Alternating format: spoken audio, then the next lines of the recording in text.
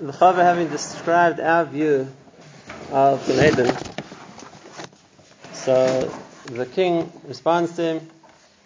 We're holding by Sif Kuf Tes Zayin, and the king tells him, Amar Kuzari, Im Kain Ein Chidush, Acharei Teraschem. There's no new concept of reward after the Torah. In other words, he originally thought that the idea of a spiritual reward was something which had been, so to speak, invented or begun by the other religions, and now that he's seen that really there's a basis for it all in the Torah, both the fact that there's a spiritual element which continues to live after death and the nature of a spiritual reward. So I see there's no one later added anything new.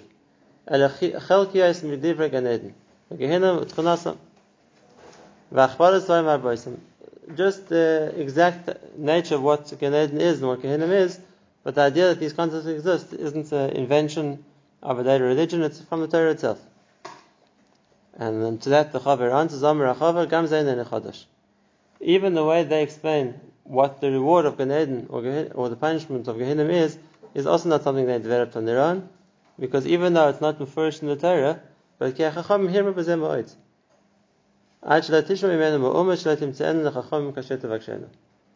The Chazal elaborated at length on the concepts of reward and the concepts of punishment, and therefore if a person is looking for a basis for everything which the other religions came up with, really there's a makar for it in Chazal. They didn't invent anything on their own. But now there's the important point which needs to be explained, which is something that later on in the Sefer HaKuzari he's going to discuss himself, and that is, we have one of the ikrim of Emunah, one of the fundamental principles of Emunah is that HaKadosh Baruch Hu is not physical. The third of the Rambam is 13, and he means HaKadosh Baruch Hu ein guf v'lo yasigeu masigei guf. Hashem is not physical, he doesn't have a body, and therefore physical concepts don't apply to him. Now, while that's true, the question is always asked, why is it a principle of Emunah? The principle of Emunah means this is something which is fundamental to being a Jew. So that there is a Kadosh Baruch Hu, and that we have a Torah, and that Hashem rewards us, and Hashem knows what we're doing, and that there's nothing else besides Hashem, that's understandable. That's all fundamental to Yiddishkeit. But the principle that Hashem is not physical, it's a true point, but why is it a fundamental point of Yiddishkeit? And we see in the Torah, not once, but many times, Moshe reminds us of this point. Kilari Isim called Tmuna, we didn't see anything when Hashem spoke to you. There was no physical, something which you could, so to speak, liken Hashem to, or compare, you could see in a physical way. There's a big insight here. The Kuzari himself is going to bring it later, and that is he describes the other religions in comparison to the Jewish people. He said it's the same way you would describe a statue of a person to a human being. They look the same. If you have a good sculptor, a good artist, and he fashions his wax model, let's say, after the likeness of a person, they'll look very similar. If the man stands still next to his own statue, you won't tell too much of a difference. He said, if you're going to compare other religions to Yiddishkeit, then you'll think that they look very similar to each other. They both have a belief system, they both have the laws they're meant to keep, they both have a concept of reward and punishment. Where's the difference? The difference between the statue and the person. Which means, the one's alive, the other one's dead. And now here's an important point. What makes Yiddishkeit alive, and what makes other religions dead? So there are a number of points we're going to discuss in this. It's a very interesting way of defining the difference between different religions. But the one point I want to talk about now is this you said. And that is, a person looks like the statue on the outside. But what makes him a person, the fact that he can think, the fact that he can talk, the fact that he can feel, the fact that there's somebody deeper than just the facade of the body. Right? That's just an external part of the person. What you can copy a statue, you can't copy life. And therefore you can make somebody look just like his image. You can make an image of someone look just like him. But you can't create the person. Because the person is something which isn't physical, and therefore something alive which you can't capture that. And therefore the Chacham says to the Kuzari later on, that the religions could copy the body, so to speak, the tzura of a religion, the outside form, but not the life. And here's the Ikar Yesod. Yiddishkeit isn't just a religion which relates to the physical, what a person has to do with their body. Like we've learned in Nefesh HaChaim, and this is partial to everybody, right? That's just a certain part of it. really there's the whole level of the spiritual part of a person, the spiritual reality of a person, how he sees himself as being something non-physical, and therefore and not just himself. There's a whole spiritual world which a person wants to connect to. Now, being as it's not something which you can see like a person's body, it's not something you can copy and make another form of. And therefore, even if you're going to try and plan a religion based on the external trappings of Yiddishkeit, now Yiddishkeit has festivals, we'll have festivals. Yiddishkeit prays, we'll pray. Yiddishkeit has fast days, we'll have fast days. You're copying the body. You're not copying the spirit. You're not copying the tzura, the life of the religion. And where you see this most clearly is in the concept of reward and punishment. And this is exactly the point which he said before, and he means here as well. And that is, the concept of reward, if you're going to talk about just the physical side of it, so you're going to have to see reward as a physical thing. If that's all you can do is see the physical side of a religion, and that's what you're trying to emulate, so you're going to talk about reward as being physical. But if you understand that there's a certain spiritual element, then the reward's never meant to be physical. That's not the point. Like he said himself, the body stays here. The whole concept of reward has to be understood on a different level. So all the Goyim basically did is, like everything else they copied, they brought it down to a physical level. So whatever spiritual concept which we're going to speak about as an understanding of a future reward is just going to be toned down and explained in physical terms. They didn't add anything, they just translated whatever they could understand what we have into a physical sense. Now, there's always that danger. Being as we're physical people, there's always a danger to bring things down to the level of just seeing the physical side of it, and nothing beyond that. What forces us to work on the spiritual level is the fact we have to relate to Hashem. And we said this before when we spoke about Avodah Zarah. If it would be possible to make some kind of form to represent Hashem, then that's where it would end. Because now that you have a physical form to represent Hashem, people will see that's Hashem. And then they would never have to work on a spiritual level. You've brought the God down to its physical thing too, which is exactly what Avodah Zarah did. But even like we explained, the original Avodah Zarah understood there was something spiritual they were doing. But once they brought it down to something physical to connect it to, so for the Hamoin Am, they just saw this, all they saw was the statue, all they saw was the idol. They never saw beyond that. They just brought everything down to its physical level. And therefore, Dafka the Emunah that HaKadosh Baruch Hu has no physical representation is what forces us to deal with the spiritual reality. And if we deal with Hashem as a spiritual reality, then by extension we're going to deal with ourselves as a spiritual reality also. We're speaking to Hashem. How are we speaking to Hashem? He's not here physically in front of us. Spiritually he's here. We're getting closer to Hashem. How? He's not here physically, spiritually. It forces us into that dimension, and therefore, if we're going to talk about reward and punishment, we're going to that same level. And that's something which the other religions couldn't copy.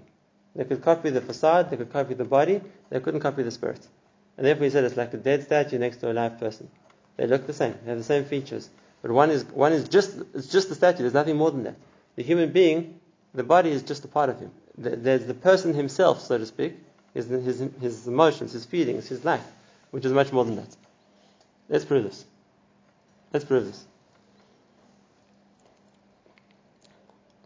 The idea of, let's say, what a person can achieve in a religion, or what a religion can bring up, let's say the ultimate, that a person who wants to use religion to get to, where's it going to bring him to? So let's just take Christianity as our first example. What the Christians could work on is basically what we call in Hebrew precious, which means abstinence. They could decide to live in a monastery and not get married and not talk and not eat meat and drink wine and live a very restricted life. And they define the mile of a religion is its ability to detach a person from everything physical. Chazal already say this. If that's the case, the way religion would look at it is physical access is bad, and we have to avoid that. And therefore, what they would consider spirituality is detachment. Detachment from everything physical. We want to live a life of precious. Now, again, that idea is something they got from the Torah. The idea of disconnecting from physical pleasure is something which the Torah talks about, whether it's the Nazir or it's other categories like that. A person can deny themselves physical pleasure, but at the same time, the Torah is mechayev a person in physical pleasure. The Torah is mechayev a person to samachta b'chagecha. There's a mitzvah of simchas yom tov. The Torah is mechayev a person to get married and have children. The Torah is mechayev a person in a lot of other mitzvahs, which the point of the mitzvah is v'samachta if Hashem elekecha. How do you reconcile that? How do you reconcile the fact that on the one hand we're meant to work on precious, and on the other hand we're meant to enjoy the world, and that's part of Yom Tov. That's part of the simcha is to enjoy the world. How do you reconcile the two? The only way to reconcile the two is to say that Be'emes is the physical world is a vehicle to get to something spiritual, and therefore sometimes the way to get to that spiritual point is to use the physical world. Sometimes it's to avoid the physical world, and the Torah can give us the recipe how to do that. So sometimes when we use the world around us as a way to bring us to a certain level of simcha or whatever it is, good. You're doing it to get to a spiritual point. And the dveikus person can get to on Shavuos or on Simchas Torah or on Seder night, yes, through eating and through drinking and through enjoying himself physically, that's a meilah. Because that's the point. It brings us somewhere. And sometimes it's exactly the opposite. If a person is going to indulge in too much physicality, then it's going to detach him from that. And therefore the right way to deal with it is to separate from that so that it's not going to interfere with one's ruchnius. But if the goal is the ruchnius the person is meant to get to, then the world here becomes something which is used sometimes as a tool when it's helpful, and it's not used when it's going to be unhelpful. But it could be used and it could be not used. It depends when. Whereas if you're going to see the only meilah is detachment from physicality, then it's always bad. There's nothing beyond that you're trying to get to. That's where you're trying to get. And if that's the case, you have to go the whole way with it. It's not a tool for something else. It's the end in itself. That's one extreme. And if you're going to take the other extreme, if you're going to take the extreme that religion is coming to allow a person to enjoy himself physically, so then then it goes exactly the opposite extreme. If that's the case, then if a person just wants to enjoy himself, so there'll never be a concept of precious. Why should there be? On the contrary, the religion is to enjoy yourself. Right? If there were religions like that. The religion is to make the most, what we call hedonism, or the various other religions which came from the Greeks. That this idea was to make the most of this world. What the Gemara says, Echel ishteiki machin namas. Right? So then it's the other way around. Then you see the point of life is to enjoy oneself. Why would you ever balance it? Why would you ever not want to enjoy yourself? It's taking just the physical and trying to deal with just the physical. It's dafka in Yiddishkeit we understand that the physical is not the ikka. The ikka is the ruchnius. And now we can use it or not use it depending on what's going to bring to more ruchnius, so that gives us a different perspective. It's a tool which can be used or not used. And it's the same thing with everything. I'm just using this as a marshal. Something which is only going to focus on the physical side of it, right? So then if it doesn't fit into what the world of how to deal with physicality is going to be, it has no place. Let's give another example. As we know, in Yiddishkeit, there's a tremendous emphasis put on Limud HaTorah. Limud HaTorah is Shavik Nagid Kulam. Limud HaTorah is what brings us close to Hashem. Limud HaTorah is a different dimension. On a different dimension. Think for a second. Which other religion demands you to learn something? Which other religion demands learning something? They demand obedience, they demand you keep the laws, whatever the laws are. To learn, and that's a chiyuv, and that's an all-encompassing chiyuv, and then that's the highest target that we can reach, is the shleimus of Limud HaTorah. It doesn't begin. There isn't such a concept. Yes, for a person who wants to become a priest or a pastor or a sheikh or whatever it's going to be, has to know the scriptures he's going to quote. But the idea of learning it and deciphering it and explaining it and discussing it and kol hayom yisichosi doesn't apply. And it's for the same reason. Right? Where's the literature? Look at the Torah Sheba'al Peh, which is the product of thousands of minds spending thousands of hours, thousands of years learning Torah. It doesn't apply anywhere else. Because if the whole religion is physical, then learning doesn't fit into physicality. But it's only if you understand there's a ruchnius point to what we're doing. And therefore, the Torah connects us to HaKadosh Baruch Hu. It's like the Ramara, it's Chachmasi Yisbarach, if you want to understand, then it gives it a value. And therefore the difference between Yiddishkeit and other religions is that you can copy the body, you can copy the outside trappings. You can't copy the spirit. That's something which is beyond the physical keeping of the mitzvahs, beyond the physical appearance of the religion, which gives it its chiyus. Now, that brings us to the end of the first chelik of the Kuzari. This wasn't by chance. If we go back now with 5 minutes, and just have an overview, where was the Kuzari? It wasn't just a random discussion here that they were discussing things over a cup of coffee.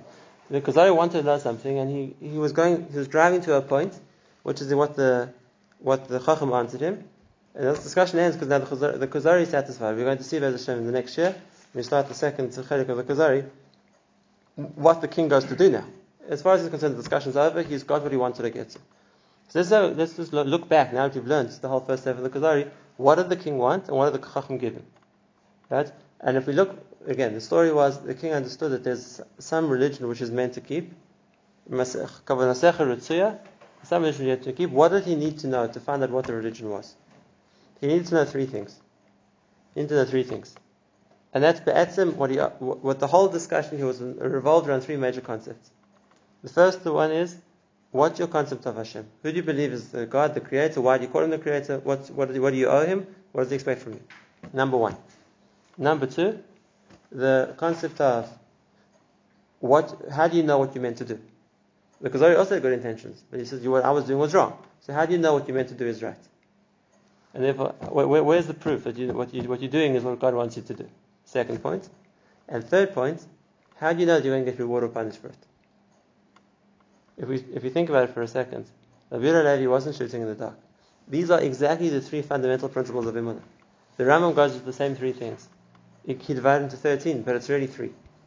The concept of Hashem, the concept of Matan Torah, which Hashem is telling us what He wants us to do. We know He gave us the Torah, so we know. And number three, Schar V'Onesh. And that's exactly what the king wanted to know. And that's what the Kuzari tells him, the Chacham tells him. About Hashem, how do we know Hashem? We saw Him by Mitzrayim, we saw what He did for us, He promised us and He kept His promise. Second point, how do you know Hashem told us what to do?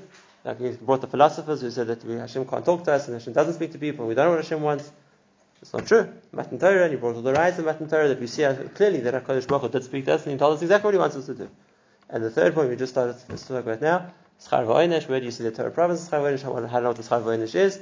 That's what the Chacham was just finished explaining now, because they're satisfied.